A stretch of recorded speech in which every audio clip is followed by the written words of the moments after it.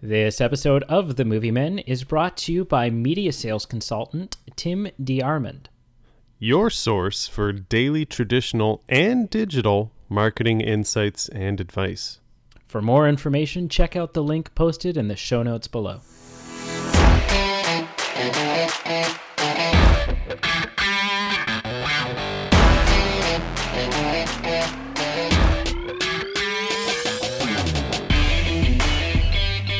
Well, hey, and welcome to another episode of The Movie Men Podcast. That's right, the show you didn't know you didn't need until just right now. But we're happy to provide it anyways. Yeah. Thank you for tuning in or accidentally stumbling upon this and then frantically clicking away, whichever of those two happened. Or like literally just getting up from your electronic device and walking away. Yeah. Just not even like clicking the X in the upper right corner, just being like, it's not worth it, leave it behind, run. Thank you for subjecting your cat to us as you left and gone to work and left your cell phone at home. That's the worst. I hate that. I hate going to work and realizing you've left your cell phone.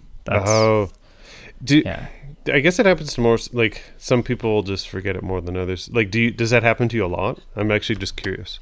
No. Okay. I mean, I'd say it's only ever happened 2 or 3 times, but I would say when it does happen, it's a pain. It's a crisis. Oh, for sure. It's life ending.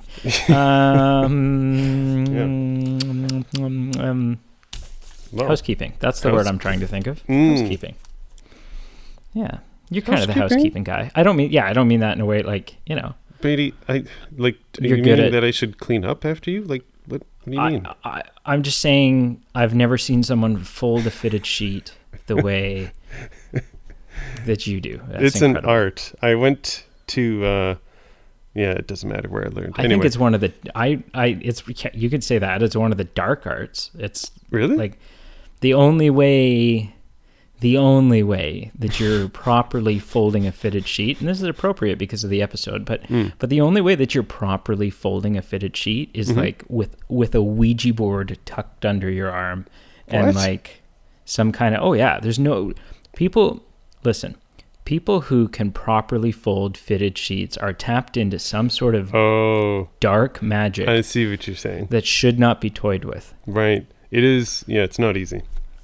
And then eventually just kind of like the people who stumble upon us by mistake, you just put your arms up and walk away after a while. We had a giveaway. We sure did. We're giving stuff away. Yeah. Just like Stuart Little's biological parents did in the motion picture. Which I found out, so there's a book, obviously. Did you know in the book, little discrepancy between the book and the movie. Stuart Little dies? In the book, Stuart's mom, like the adopted mother, is not actually her adopted mother. So in the book, Mrs. Little miraculously gives birth to a mouse. Stuart is biologically little. It's like the curious case of Benjamin Button, but instead of like a elderly man as a child that was born, it was a mouse. No, it's more like not only is Mrs. Little playing hanky panky, which she's doing it interspecies kind of. That's weird. Yeah. Anyway, back to the giveaway. I feel like I'm making you uncomfortable. That's fine. Go ahead. The giveaway. So we're giving away some chocolate. And we've got 2 winners. The first is Marshall Beller. Yay, Marshall! Way to go! And just Brady, leave a pause for the audio track that I won't end up putting in. I think that's enough. They're of good. A pause. And yep. And the other winner was Jasmine Ashley. Yeah, that's awesome. Yeah, hooray! Way to be winners. Way to be. I thought you were going to say way to be Jasmine Ashley, and I'm like, that's applicable to one person. Maybe 2. You never know. Maybe 2. There could be a second one out there. Yeah. So what you need to do is hop onto Facebook and shoot us a message. Yep. And we will sort out how to get this chocolate into your bellies. Digestive tract. Yeah. Yeah, well, your bellies. Yeah, your upper and lower gastrointestinal. Anyways, so as the title of this podcast may have alluded to, we review movies. Yes. Occasionally. Sometimes we just talk about movies. Sometimes we get sidetracked. Well, mostly Pete gets sidetracked. I'm typically pretty, I like to just talk about films and do it in a very serious manner. Sometimes Pete gets a little, but we try to hone him back in and keep him up and try to keep him appropriate. So, that's yeah. Well, we've had complaints, People saying my kids were in the car and Pete dropped an F-bomb and stuff like that.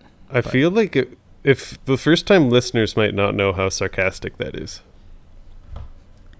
Right. So anyways, we in honor of the St. Valentine's Day Massacre, we are doing a romance film. Because nothing says I love you like a day named after a guy who killed a bunch of people. That's not what it's named after. Sure it is. So we put out 4 options, and the option that won was Ghost. Right. Okay, so hang on. We used to normally we sit and we go, well, and then this was an option that way. I feel like the people know what the options were. Yeah, true enough. They saw him. They didn't vote for him. They voted for Ghost. So let's cut to the chase. Ghost won. That's true. When like listed championships are named, they don't go, and these were like the 4 runners up. Like no one cares about them. It's who won the bowl, like the dish or the bowl or whatever it was. And in this case, it's a horror film about pottery. Yeah, it kind of is really. That's exactly what it is. Yeah. Yeah. So let's just jump into it. We'll go through the plot of the film. If you haven't seen this movie, the hell's the matter with you? Go out and watch it. Yes. If you have seen it, good job. You don't need to do anything else but sit back, relax, and listen. You've made it. Just keep your arms and legs inside the vehicle at all times. Right. That's important. See, sidetrack. Arms make sense to me. If you're riding a roller coaster, people flail their arm. Most roller coasters nowadays have got such an intricate strap you in system. Who's getting their leg up and outside of the roller coaster cart? Yeah, I mean, that seems for all of our contortionist friends riding roller coasters today at Six Flags, please keep your legs away from behind your head and all the other strange places that you can. Don't scratch your ears with your feet during this ride, please, sir. Yeah, please. It's ill-advised and freaky. Yeah. So anyway, spoilers. We're gonna read through the plot of the film. So if you haven't seen the movie and you're upset about spoilers, then I don't blame you. And maybe disappear for a bit. Go rent or buy or steal or look through your neighbor's window as they're watching Ghost, but find a way to view the film. Sure. And then come on back. Yeah. Because we want to have you. So the film starts out. Sam Wheat. Which is an good unfortunate American name. What a great name. We're totally opposites here. You're like, Sam Wheat. No, I'm totally joking. It's pretty bad. Although that is the type of thing, that seems very stereotypical American to me, right? Someone would be like, Wheat, yeah, a good strong American last name. It's like, what? Wheat is not American. That's not you don't get to claim wheat. It's not a game of settlers here. America. Sam Wheat, a banker, and his girlfriend Molly Jensen, good American name, a potter, like Harry Potter, not like Harry. Renovate and move into an apartment in Manhattan with the help of Sam's friend and coworker Carl Brunner. What a crazy apartment! Yeah, when the movie starts out, it's a total shit show. It's a big empty ugly warehouse. It's got spider webs and dead bodies and stuff like that. Well, that's the thing. It's not even that empty. Like, there are, like, just statues and, like, random things covered in drapes and just trash everywhere. Like, not even trash, just, like, weird objects. It's right. Yeah. Yeah, this was a meth joint. I wouldn't even say that. Like, it's like it was haunted in some ways. Like, it was just weird, but a haunted meth joint. Right. But they fix it up. And it looks pretty snazzy. It sure did. It's a nice place when everything's said and done. They HGTV'd the crap out of that place. Yeah. One afternoon, Sam confides in Carl his discovery of unusually high balances in obscure bank accounts. So they work for a bank. Right. Sure. Like a big banking, and they're like up in the offices. They're not like tellers. They're not pushing pennies here. They're up managing accounts and hedge funds and Ponzi schemes, pyramid schemes, you name stuff it. like that. Yeah. And he decides to investigate the matter himself, declining Carl's offer for assistance. Yeah, Carl's like, hey, man, like, you get enough on your plate. Let me do this. Let me look into this for you. Man, you're my friend. I love you. I helped you renovate your house. And Sam's like, no, it's okay. It's kind of a personal vendetta at this point. Like, Sure. I've been working at it long enough. I got to see this thing through. Yeah. I can't just walk away from it. Right. That night, Sam and Molly are attacked by a mugger. So they go to see a play is it or Macbeth? a ballet. Yeah, Macbeth. Oh, it's Macbeth. Yeah, they go see Macbeth. Yeah. Because he makes a comment about how Molly likes the guys in type. Yeah. They get attacked by a mugger who shoots and kills Sam in a scuffle before stealing his wallet. Right. Sam sees Molly crying over his body and discovers that he is now a ghost, invisible and unable to interact with the mortal world. This is a really cool shot. So, yeah, it is. Because you see them scuffle. They're sort of in like a doorway of an alley type thing. Yeah, something like that. You see them scuffle, and then the camera cuts away to a shot of the street, and you hear a gunshot, and you see the mugger go running.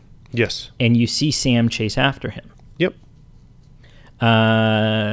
Ultimately, the mugger outruns Sam. Sam kind of gives up. Yeah. I think maybe Sam has really, what am I going to do when I catch him anyways? Yeah. I'm safe. What's the need? Yeah. Stops, turns around, heads back. But as he turns around, you see like he gets kind of like a queer look in his eye, and he's like, "What's?" And so then the camera kind of shows you that Molly is there crying and sobbing and holding pressure on the bloody chest of Sam. Yeah. And Sam has this existential crisis essentially look on his face of what am I, what am I seeing? What is It's like when Jennifer sees herself in Back to the Future Part 2 and faints, but this is turned up a couple notches. Oh, this is next level. Yeah. You're not just seeing you're seeing yourself dead. Yes. Right? And that's, disturbing. That sucks. To me, I feel like this is one of the best executed scenes for me, just because it's so emotionally gripping that Swayze pursues this assailant, and then you take this sigh of relief of, whew, like that was close. I thought he was dead. Like I feel like this is going to happen, and then the camera changes an angle, and you're like, oh. Yeah, you hear the bang and you tense up, but then you see them both go running, and you're like, yeah. You've. Can I? Have you seen how many times have you seen this movie? 4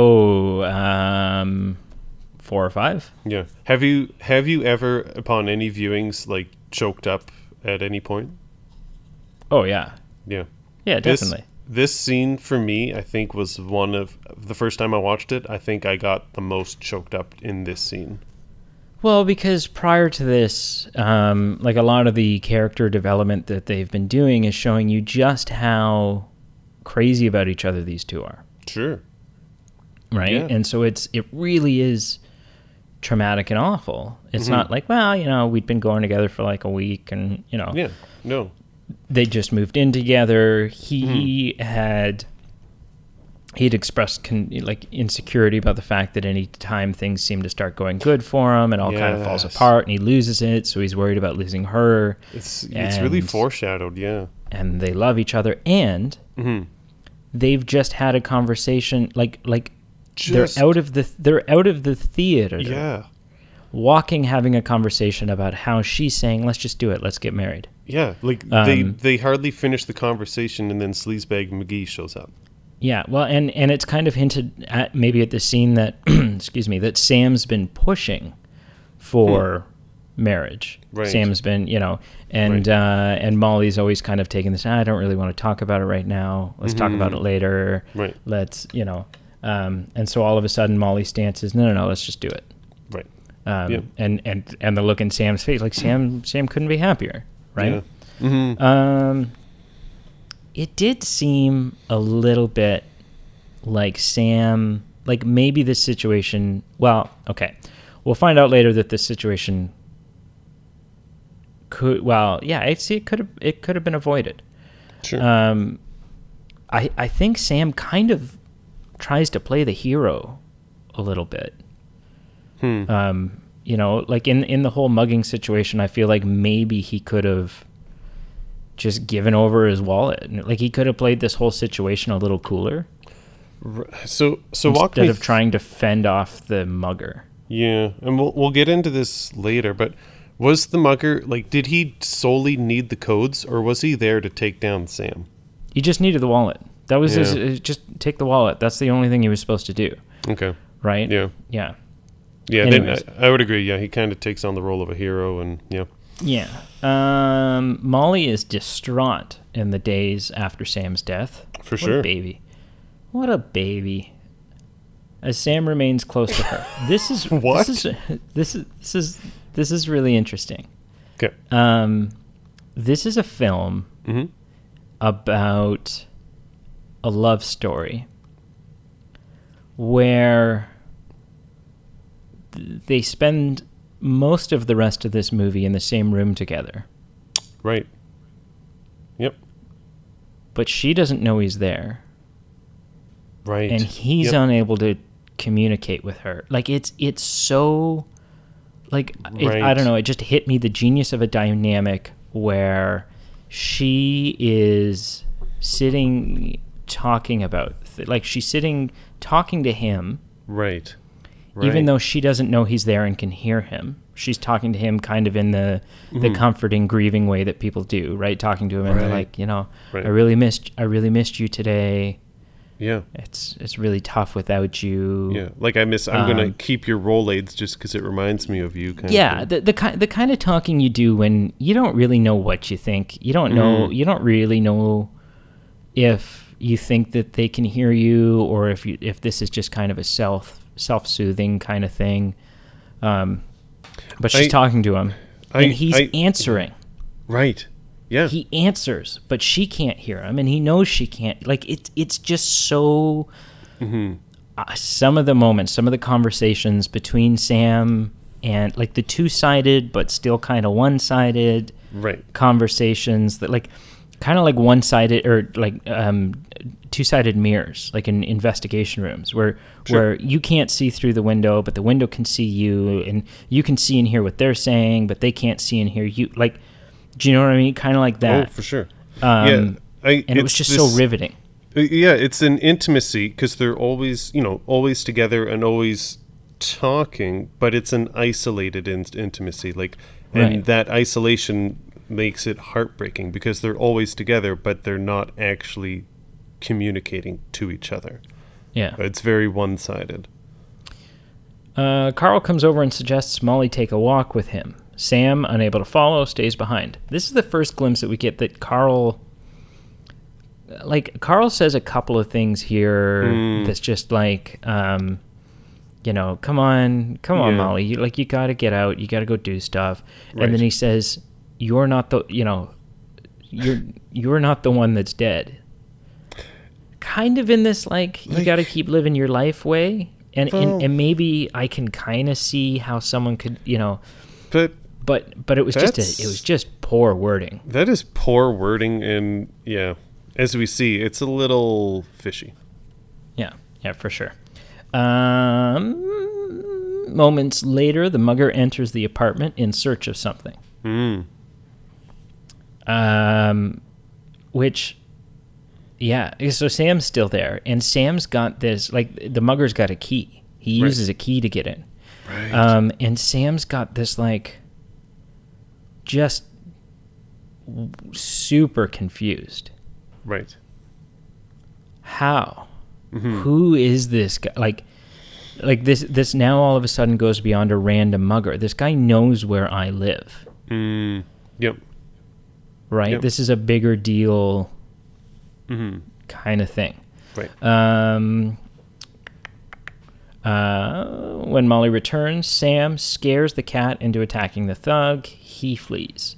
Which is consistent with the cats can see things that humans can't. Sure. You know, you're Having sitting a on the sense- couch and having all a of a sudden sense the of cat. things beyond more than just the physical or what have you. Yeah, you're sitting on the couch and all of a sudden the cat jerks its head and looks at something and gets real freaked out. And you're like, what do you like, there's nothing there, stupid. What do you, But it's Patrick Swayze. It always is Patrick Swayze. It's always Patrick Swayze. Yeah.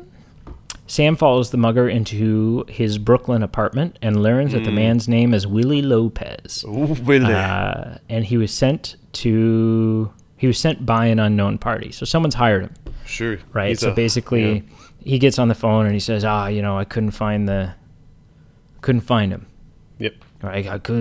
She came home. She came back. I couldn't, and you're like, oh shoot, like what, what's unfolding here? Who is pulling the strings? So he got scared off by the cat, like scratching his face. This guy has blood on his hands. Like he's already killed a human being. Did that really, like, I'm not trying to be cynical here, but would a cat kind of jump scaring him and scratching him really make him leave? Or would he just say, I just need to get this book and I will do, like, I'm just going to throw the cat. You think he would have just killed Molly?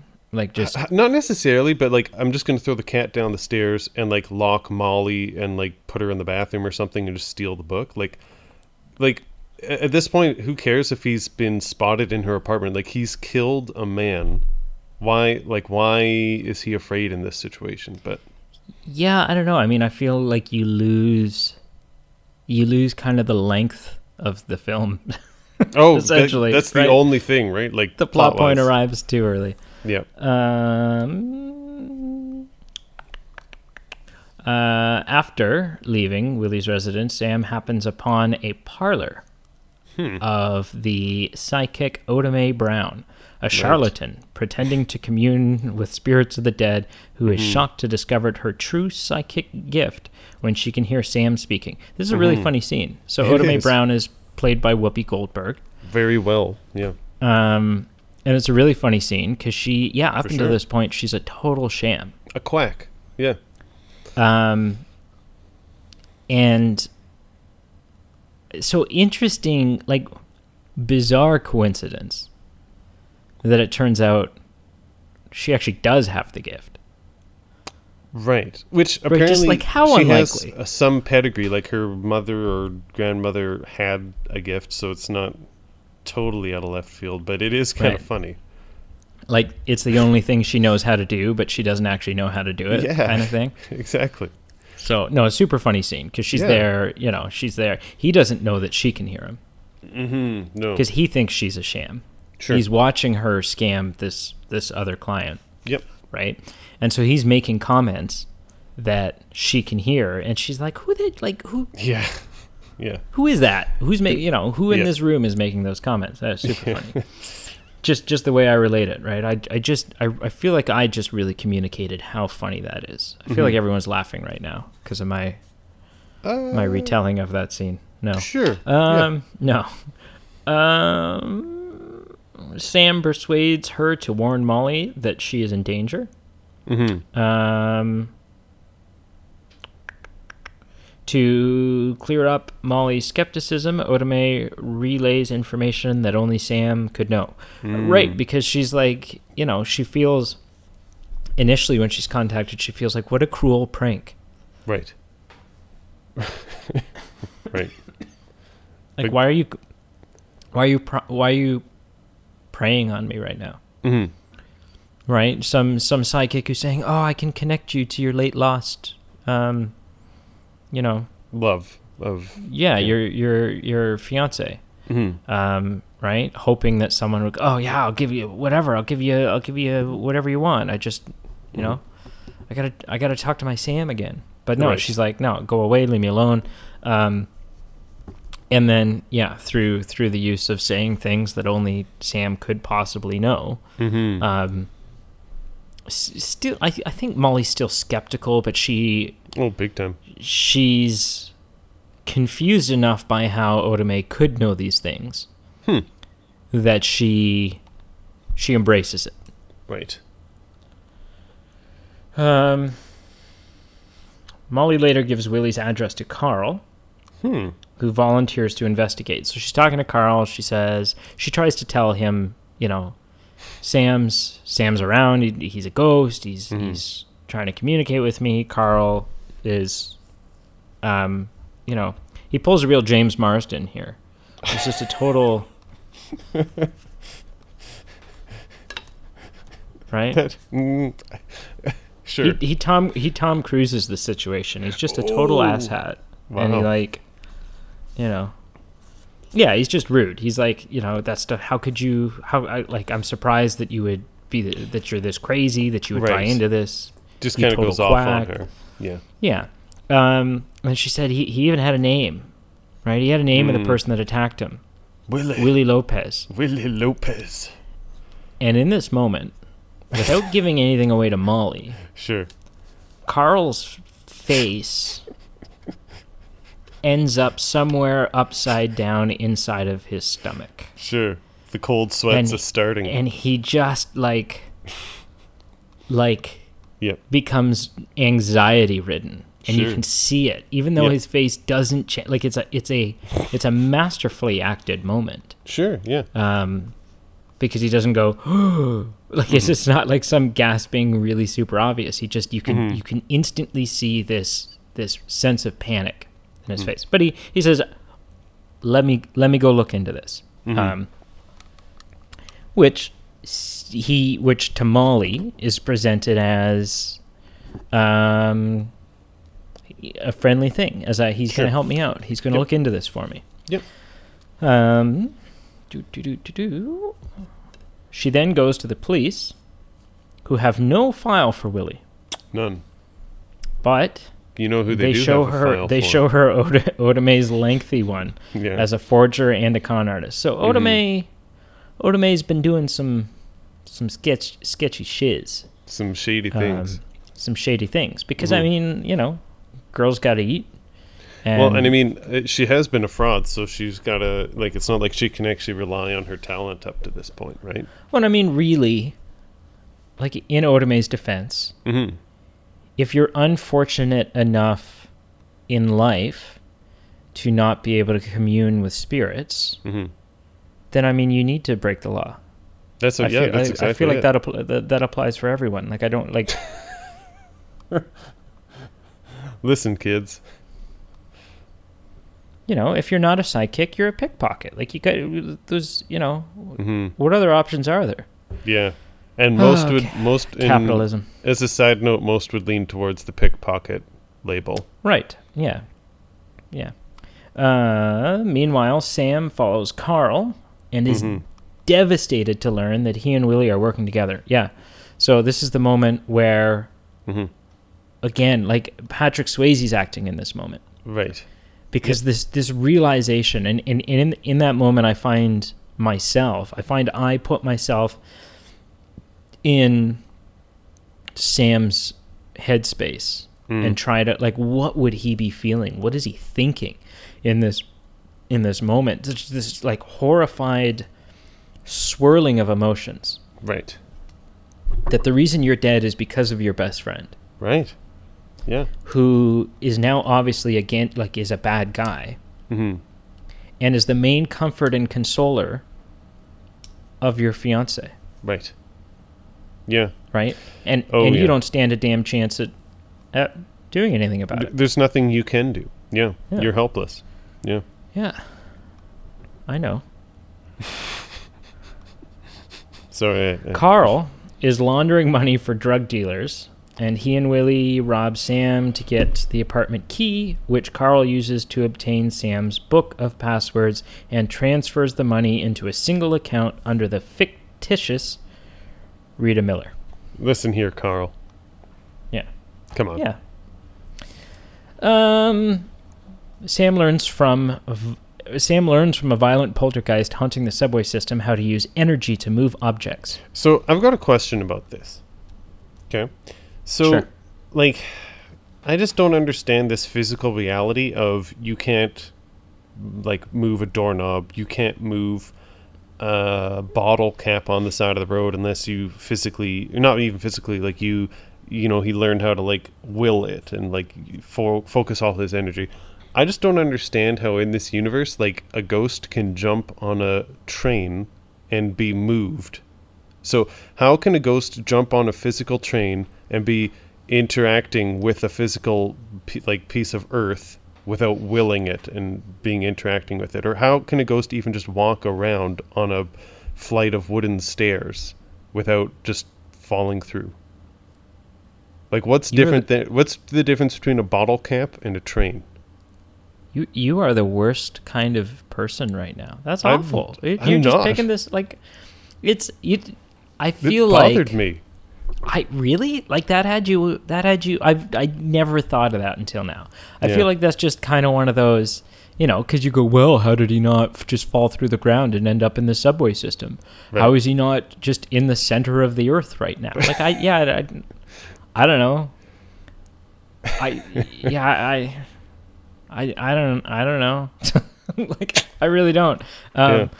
And I don't think, Neither do I. know, maybe it's a plot hole, but I feel like there's few people. I'm not classifying this into the point of a plot hole. Like, don't get me wrong. Like, I love this movie, and I'm not saying, boy, if this question had been actually resolved, this movie is in the pantheon of best movies of all time, because it's a very good movie and it is a classic. I'm just saying this was like a fact that I was just couldn't get my mind off of. Right. Okay, that's fair. I think in the scene, because you kind of get the sense, like, the scene ends with the poltergeist getting really confused and angry and lost and paranoid. And I think in this moment, Sam's kind of perceiving this as this is like damage is done because in the street when he's shot, Sam has a moment that, like, the light appears. Sam has a moment to go into the light. Right. And he doesn't. He stays behind for Molly. Right, because she says, "Don't leave me." Yeah. Yeah.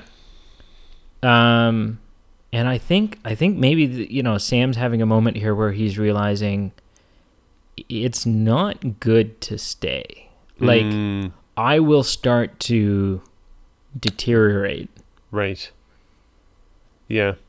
The longer I'm, like, it's not natural for me to still be here. This isn't a long-term solution. And that's going to take its toll. I'm going to become him. Yeah. Yeah. Sam then persuades Otome to help him thwart Carl. There's that word again, thwart. Good. Yeah, good use of the word thwart. That's a good American word. Carl, before Carl can transfer the money for his clients, Otome impersonates Rita Miller. Yes. Closes the account. And reluctantly gives the $4 million cashier's check. Yep. To a charity, not just any charity, but the nuns. Nuns canvassing on the side of a road. Which, can I say, if there was ever a moment for a nun to say, "Holy shit," that's the time. Like, this could have been the moment. I don't. Did they really say know that in the movie? No. Okay. No, but you're saying, if there ever was, yeah. But if she did, could you blame her? No. Right? No, you're absolutely right, sister. Holy shit. Like, $4 million? That's going to buy a lot of orphanages right there. Yeah, that's right. Because that's all the nuns do. What? I don't know what nuns do, but... Yeah. Anyway.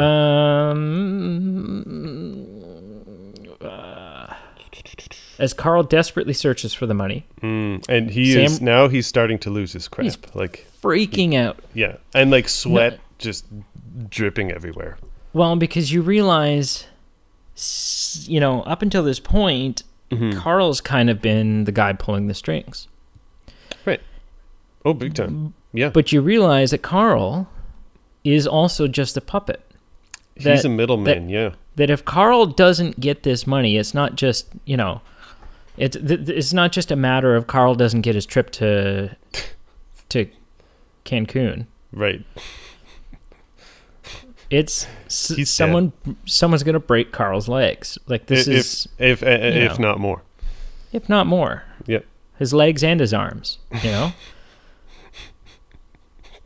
Or even more. Yeah, so he's freaking out. Sam reveals his presence by typing his name on the computer board. This is Which really would cool. be terrifying. It's a cool haunting moment. It's it is. What's he say? He's like, I know what you did or something. Or like Bad Carl or something. Or Bad Carl. Yeah.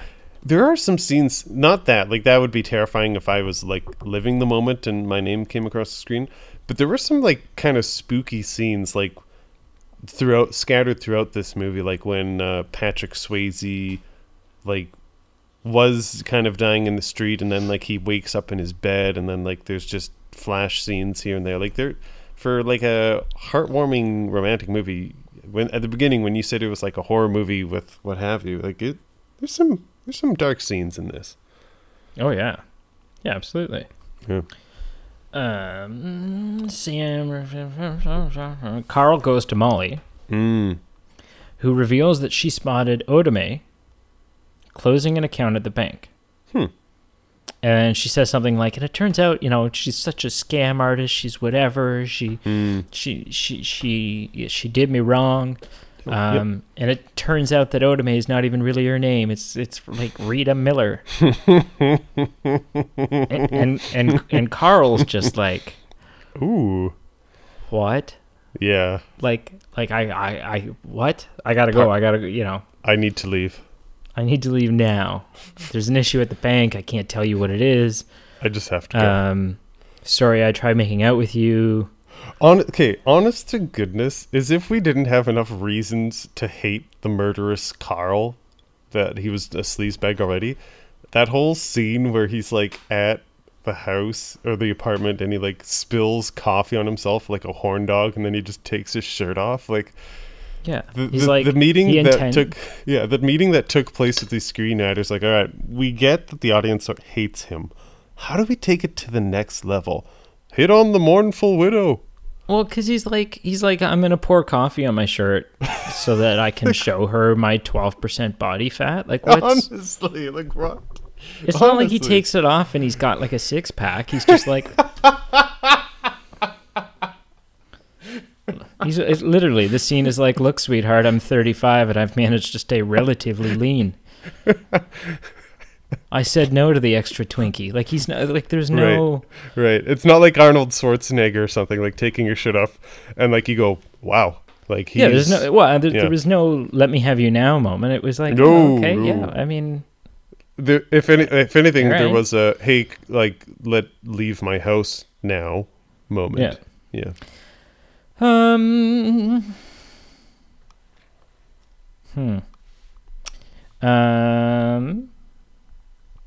So he Carl? goes... Yeah, so Carl and Willie go to Otome's place. Right. But Sam warns her and her sisters to take shelter. Sure. When Willie arrives, Sam spooks him, causing him to flee into the street in a fit of panic before being struck and killed by an oncoming car. Which, honest to goodness, like, when I was watching that, I'm like, welp, whatever happened to Willie, it was just terrifying. Yeah. Like, just yikes. Shadowy creatures emerge from the darkness to draw Willie's ghost down to hell. When I was a kid... Sure. There were always, and I don't know if this is true of everyone, but this was true of me. Sure.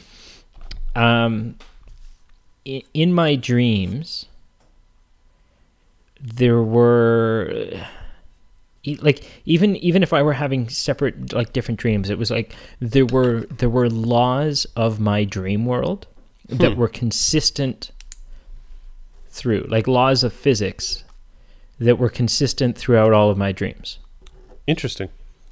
One of them being that if I fell down, I became paralyzed. Like if for some reason I got pushed over, I hit the ground, I wouldn't be able to physically get myself back up. Which is scary. You're like, you're having these dreams. You're like 9 years old, 8 years old. Yeah. The other was if at any point I was too loud. Like if I were to yell, if I were to go over a certain decibel. Right. These black shadowy creatures would come get me. What? Yeah. That is very alarming.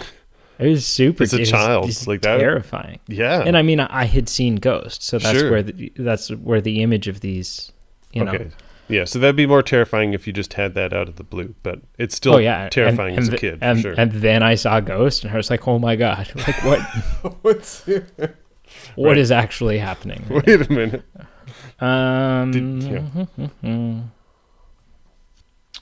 Sam and Otome return to the apartment where by levitating a penny into Molly's hand, he convinces Molly that Otome is telling the truth about him. Sure. Kind of a breathtaking, emotional scene. For sure. I think I got a little choked up here. So just clarify to me, this is the scene... He's like pushing the penny up the door.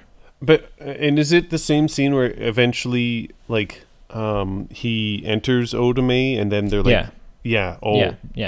I enjoy the scene throughout, and then at that kind of peak where they're like, it cuts to them holding hands again, and they're embraced. It's like, oh boy, here. Yeah. So Otome allows Sam to possess her body, sure, so that he and Molly can share a slow dance together. Sure. And that dang emotional music just plays again. Yeah.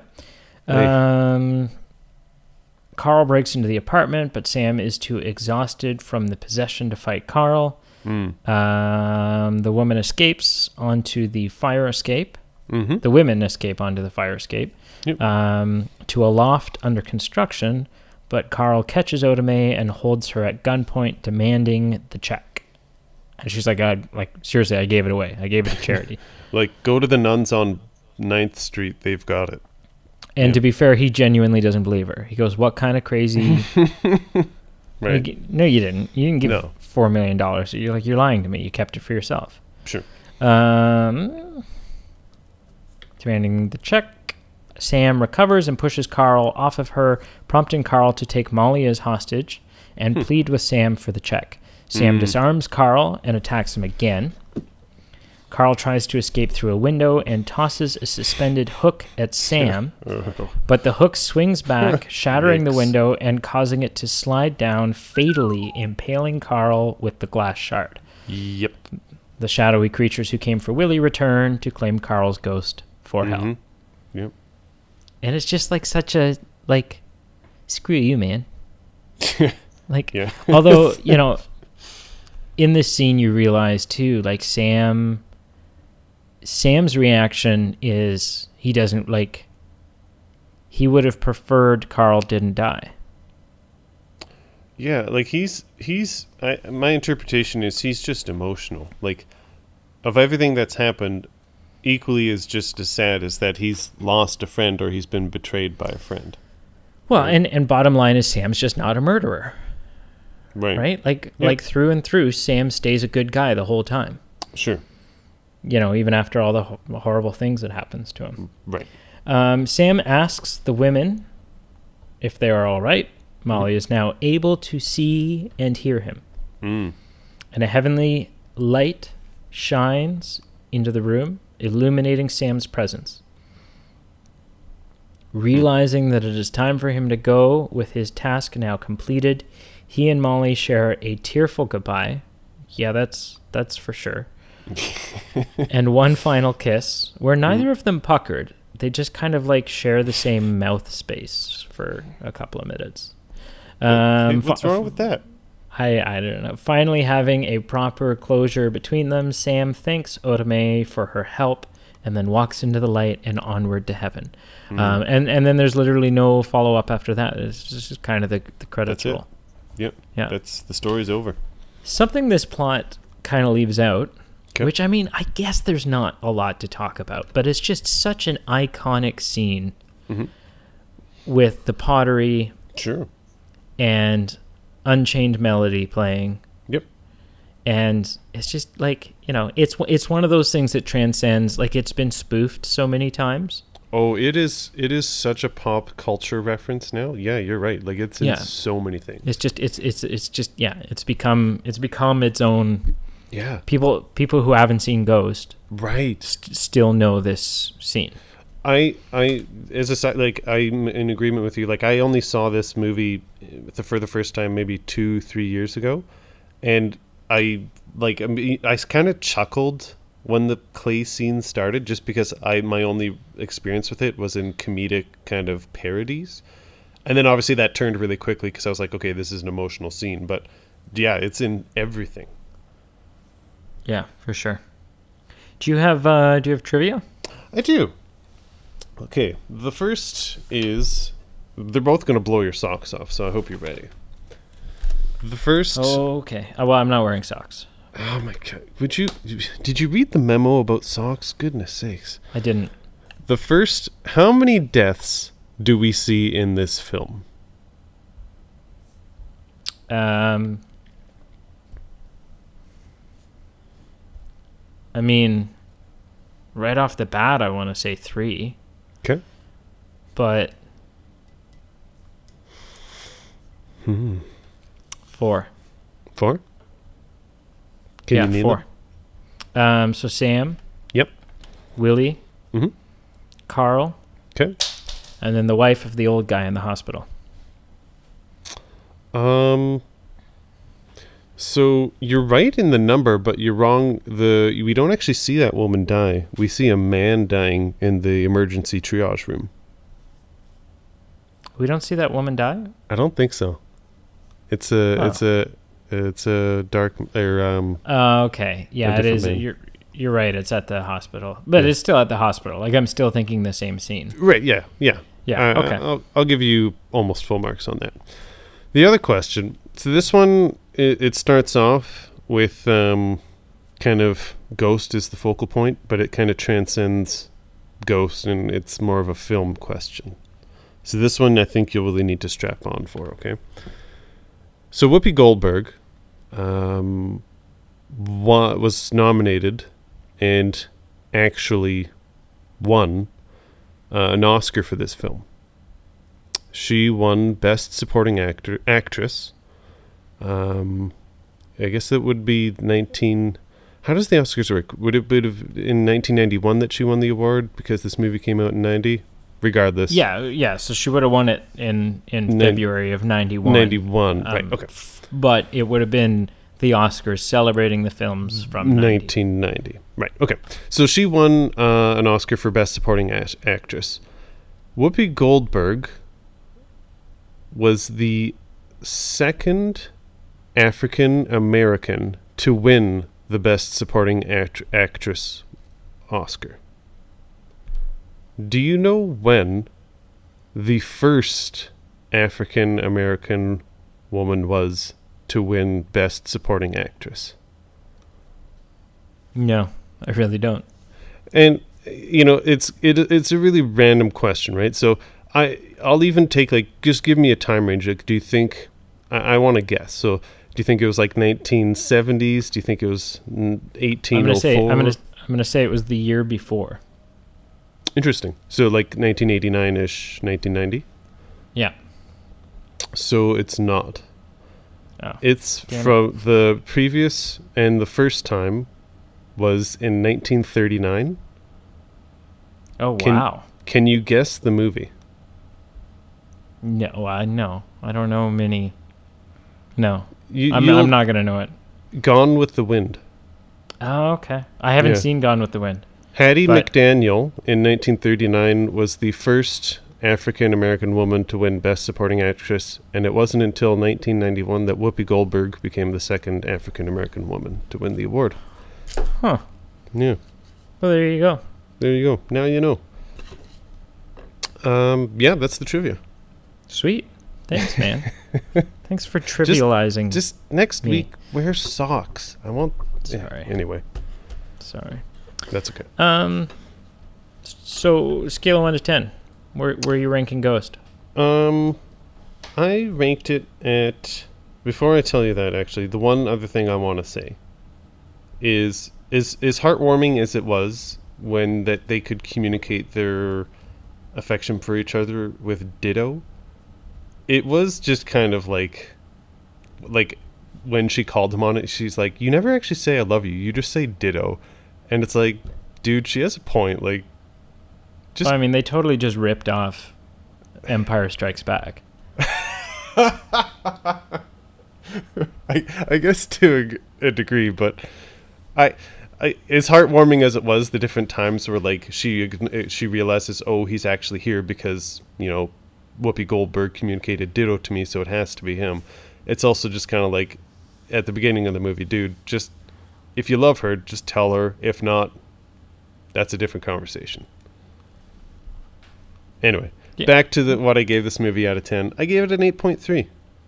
Wow. Yeah, definitely. That's good. I would see this movie in theaters. I wasn't as choked up the second. So this is the second time I've seen it. I wasn't as choked up, but I definitely was. It's a very emotional movie, and it's a classic. Can't argue. What did you give it out of 10? I gave it an 8, right on the nose. Nice. So we're pretty close. Pretty close. Mm-hmm. And I wouldn't say, I wouldn't necessarily say that I liked it any less than you. I just think you have a messed up rating system. So it's messed up or measurable? Unique. Measurable. Quantifiable. Okay. Unique. True. Yeah. Okay. So, what'd you watch? So, I watched your recommendation of Paddington. Or is it Paddington Bear? Or is it just Paddington? It's just Paddington. Just Paddington.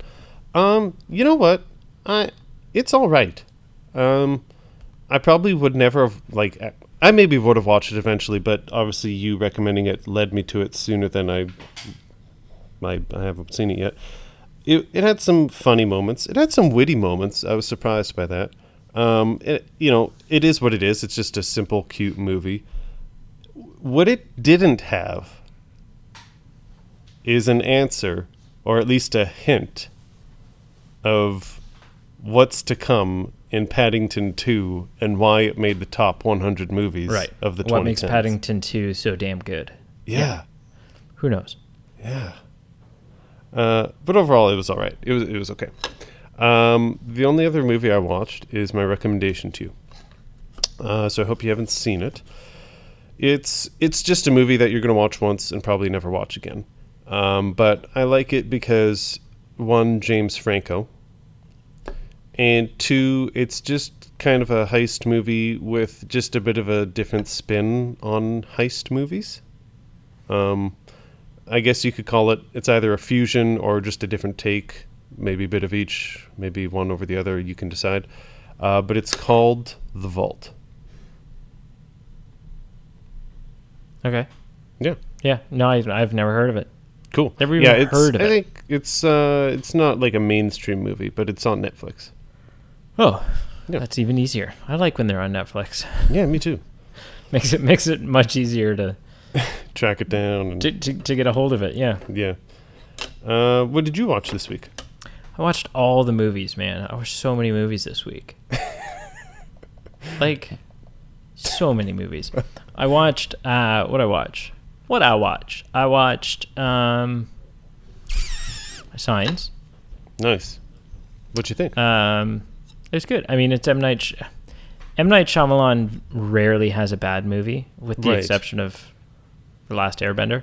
That's agreed. And so it was good. I mean, I don't want to talk about it too much because anyone who hasn't seen it, this is a film that's really hurt by spoilers. Sure. But yeah, no, it was good. I didn't see the twist coming. Sure. I knew a twist was coming. Sure. But I couldn't figure out what it was. That movie, maybe like 10 or 15, more like 15 years ago, was probably in my top 3. Yeah. Yeah, it's super good. I've watched it. It maybe hasn't aged as well. Like I don't dislike it. It's just probably not in my top 3 anymore. Had Mel Gibson kind of before I went off the deep end, but Joaquin Phoenix is solid.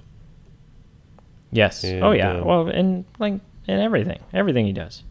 And the other thing I like about the movie is the soundtrack is part of the storytelling.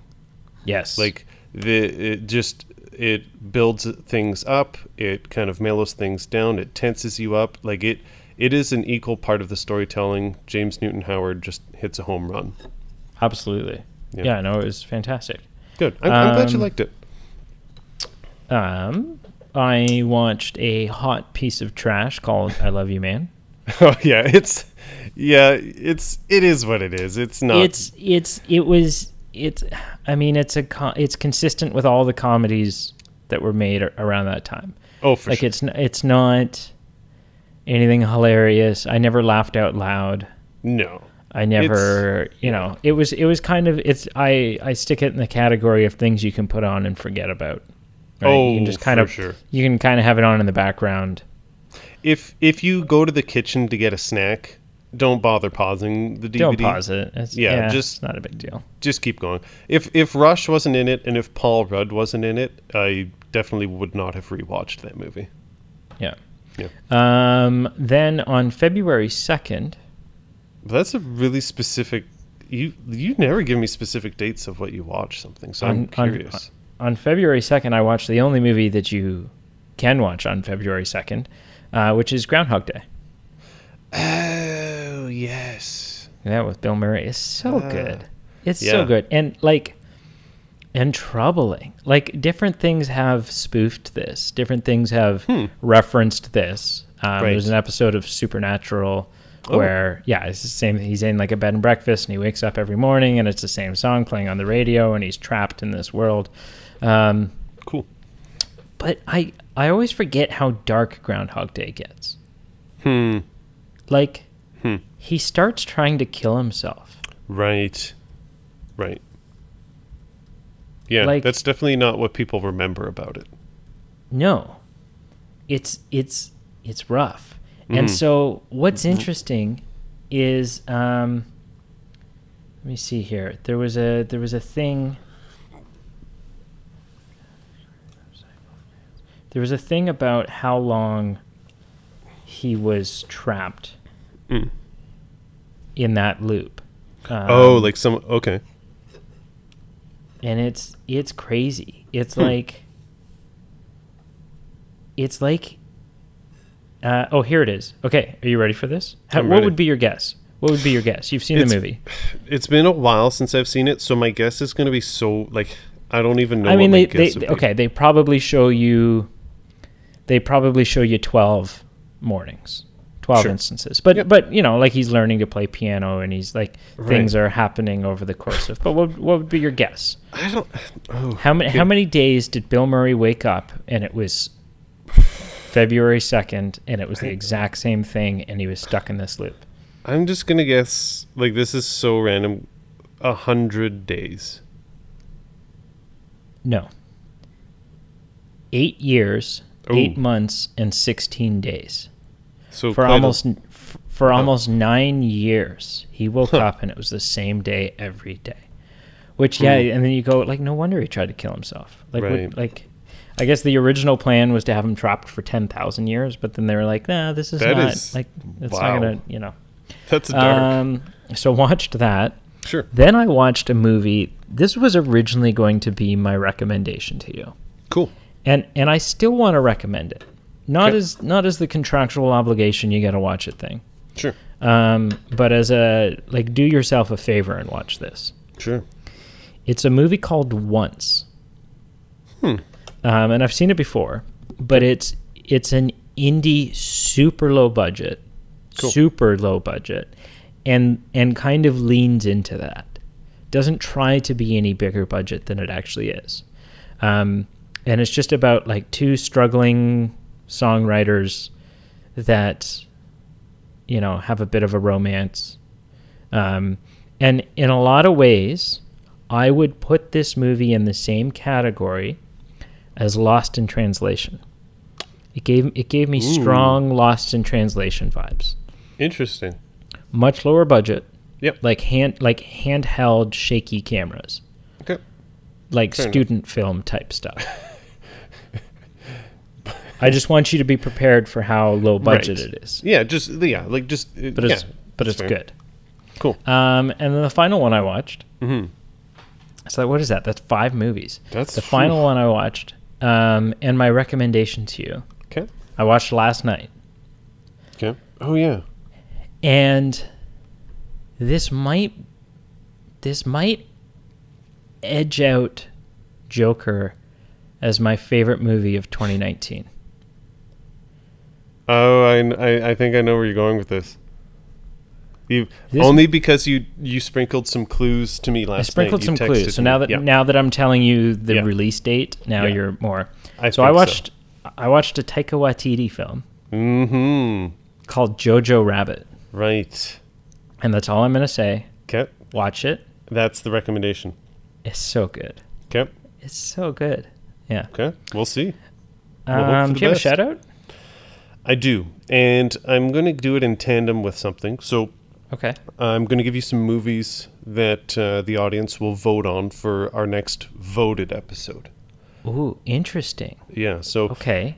So what is the category? Yeah, what's the topic? I'm actually really glad you asked. So it's a series. It's a 2-part series. The first was movies Peter, had not seen, and you, Brady, were like, Peter, you really need to see these movies, or at least one of these movies that we vote on, as a movie watching person. Right. So then you ended up watching Ghostbusters. Yep. Okay. So this is now my reciprocation of, okay, Brady, here are 4 movies that I feel you should have watched or should watch. And you've had these chosen for several weeks now and have been intentionally withholding them. Right. Right. I've asked you a couple of times. So 90% is just because I want your reaction, and there might not be a reaction. 10% was I have been doing shuffling. Like even as late as this afternoon, I was kind of like, okay, maybe I'll do this one over that one, or what, kind of pairing what I thought would be best. So there's a lot of ways I could go with this, right? There's a lot of ways you could have gone with mine, just because you picked a specific kind of set of movies that, like, Pete, you should see these.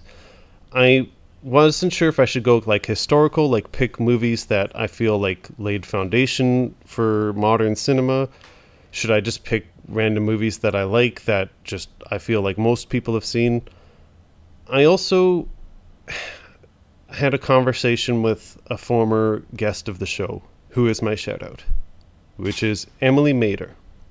Ooh, okay. And I guess the best way you could describe my conversation with her and why we had it is sometimes it's easy to hurt the ones you love. So okay. So this isn't a big deal. Like, it's not like I'm making you watch the worst movies of all time and you're going to throw up in your mouth and like go off movies for the rest of your life. Or at least I don't think you will. I'm so unsure about what's happening right now. Don't hype it up. It's not that big of a deal. But I had a discussion with Emily, and I said, Emily, what are some movies that we can agree on that Brady, like most people should see, and Brady has not seen? And what are the reasons why Brady hasn't seen them? So I'm just going to list off some movies, 4 of them, that the audience will get to choose. And if you know Brady, you will pick up a certain theme about why these 4 movies were chosen. I'm so curious. I've pulled up my Facebook chat with her. So sure. Like I'm posed and ready to give her shit. So yeah, don't hype it up. I think you'll be more disappointed and deflated. Okay. Than anything. Okay. I'm curious to see. I'm curious to see if I can pick up a pattern. Like, I'm curious to see if you'll tell me all 4, and I'll go, of course I haven't seen it. It'll hit you in the face. Like, after I tell you the first one, it'll hit you in the face. Okay. The first movie is a 1999 movie, which I think you should have seen, starring Bruce Willis called The Sixth Sense. Okay. The second movie, a 2000 movie. So, okay, hang on. For the record, I don't hate Bruce Willis. Oh. I don't like Die Hard.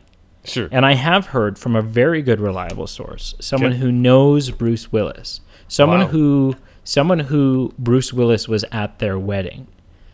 Interesting. So they work as a script doctor in Hollywood. Oh, cool. Nice. So they basically they work for DreamWorks. And so scripts kind of come and land in their lap, and they fix them and do stuff to them before sending them back to the studio. Anyways, long story short, apparently he's an asshole.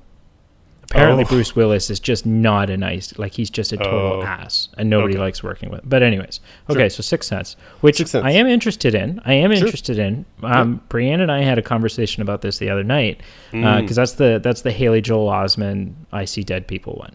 And that's about all I know.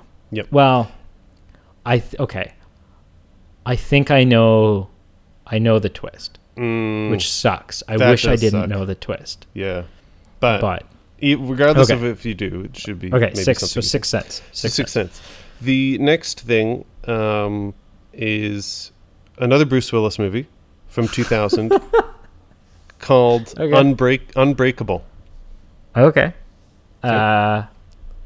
Unbreakable. This is I think this is one I really want to see. This is the first one in the kind of series that's not really a series of Glass and Split. Yeah, so this is an M. Night Shyamalan movie, and then there was kind of a follow-up movie that just came out recently. Well, so Glass came out like 4 or 5 years ago now, which is the sequel, and then Split came out a couple years ago, which is a follow-up, and it's got like James McAvoy in it. That's a follow-up to this? Yes. Yeah, it's a 3-part series. So Unbreakable, sure, Split, and then Glass. Okay. And I haven't seen any of them, and they've been on my list. Okay. Yeah, for sure. The next movie. I hope that one wins. So far, out of the two, I want that one to win. We'll see. The next movie, Jerry Maguire, starring Tom Cruise. Okay. And finally, the fourth movie, also starring Tom Cruise, Top Gun. Top Gun. Yeah. Okay. And so there were two common threads really. One, I thought they had people that you hate, more so Tom Cruise. The other thing is they all have very recognizable movie lines and kind of like just phrases. That just go with that. So those are the four. I'm not heartbroken. There's definitely ones on there I hope don't win. Audience, pick up on those vibes and vote for those movies. And then there's ones that I hope do win. Audience, you know what to do. That's interesting. Can I say? Sure. And you're welcome to disagree. Yeah. I would say. Mm-hmm. So your list was or is Unbreakable, Jerry Maguire, Top Gun, and Sixth Sense. Yep. And I would say that probably the two most egregious ones, the ones that it's shocking and despicable that I haven't seen, are probably Top Gun and Sixth Sense. Those are like the two bigger headline iconic films. Jerry Maguire's up there. Yep. I feel like Unbreakable of the four, I think Unbreakable might be the lowest. Yeah, as excited as I am to see it, I think maybe it's the most niche. Yeah, I would agree. Like if someone on the street said I've not seen that movie, I would have been like, that's fine. That's okay. And so let me say And I mean this is completely subjective. Mm-hmm. My list, which was Terminator, Ghostbusters, Space Jam, and Men in Black, I would say that as a whole was a slightly more egregious list. it was a little more crazy that you hadn't seen Ghostbusters or Terminator. Like those just being really like culture forming films. Right. I'll Be Back and Hasta La Vista Baby. Like those are, like, but whatever. Like and that's not like that. No. That's not to invalidate your list at all. No. I'm celebrating the fact that they are different types of lists. Right. I think I think you're right. Like it just comes down to subjectivity of film, because to me, the Jerry Maguire, like You Had Me at Hello, or I See Dead People, like the iconic lines in this movie are just so not to the same level. Like they didn't influence pop culture like Ghostbusters. Ghostbusters is kind of its own thing, but you're right. There's kind of a different there's different genres with these movies. Ghostbusters like surpasses just even being a movie. Like it's just its own. It's not even a movie anymore. It's just we kind of got into this. Like if whether you grew up with it or kind of people came into it later in life, it's just kind of like one of those things that people just kind of like quote and just kind of just add to their daily life of banter and just it's not just a movie to them. Absolutely. So Emily Mader is your shout out? That was the longest shout out anyone's ever given. Hey, that's all right. Cool. I also have a shout out. Oh, nice. Who is it? It's Carl Eastman, and it's Carl Eastman for two reasons. Ooh. For three reasons. I kind of kept thinking of Carl every time we said Carl in this episode. Yeah. So that's reason number one. Oh, cool. Is we talked about Carl a bunch in this episode. For sure. In this episode, Carl is always referred to as an ass. And so I just no. So hang on. Okay. So I just want to clear the air and say that Carl Brunner, yes, was a total ass. Yep, he was. Carl Eastman, okay, is only sometimes an ass. Right, so there's like there's a difference, because Carl Brunner was like a backstabbing, sniveling douche monkey, right? Whereas Carl Eastman is all in all a stand-up guy. I think he is, yeah.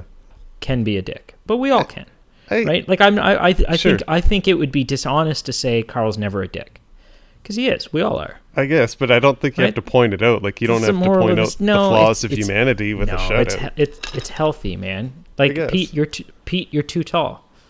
Yeah, that's true. You're too tall, right? Mm-hmm. And so now you know. Mm-hmm. And it's good. It's good for you to be knocked down a couple of, well, in your case, literally knocked down a couple of inches, right? So what should I say to you? So that's reason number one. Reason number I'm too short. Oh, okay. Right. Reason number two is Carl every morning, every Friday morning, Carl and I play video games. Oh, cool. And today, Carl took some creative, he would define creative and productive.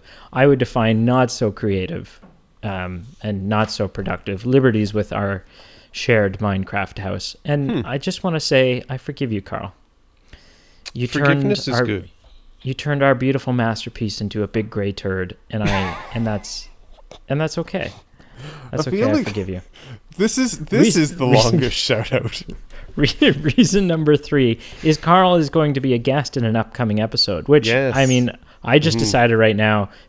Pete and I haven't talked about it. We haven't talked about it with Carl. There's literally no plan. But what a great way for Carl to find out. What a great, he'll be sitting in the car. Yeah. But it was mostly like, what do you think about that Carl guy? So I'm saying we should have Carl on the show, which means if the next 6 weeks, 7 weeks, 8 weeks pass and Carl doesn't show up on the show, that's because as soon as we finished recording this episode, Pete said to me, "Hey, let's not have Carl on the show."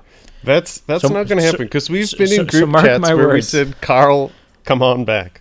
So mark my words. If by the end of April, or if by the start of April, Carl's not on the show, then it's because Pete hates Carl. Well, That's just false. No, that's why. No, that's the only... Well, then he'll be on the show and you have nothing to worry about. Well, there's other scenarios. No.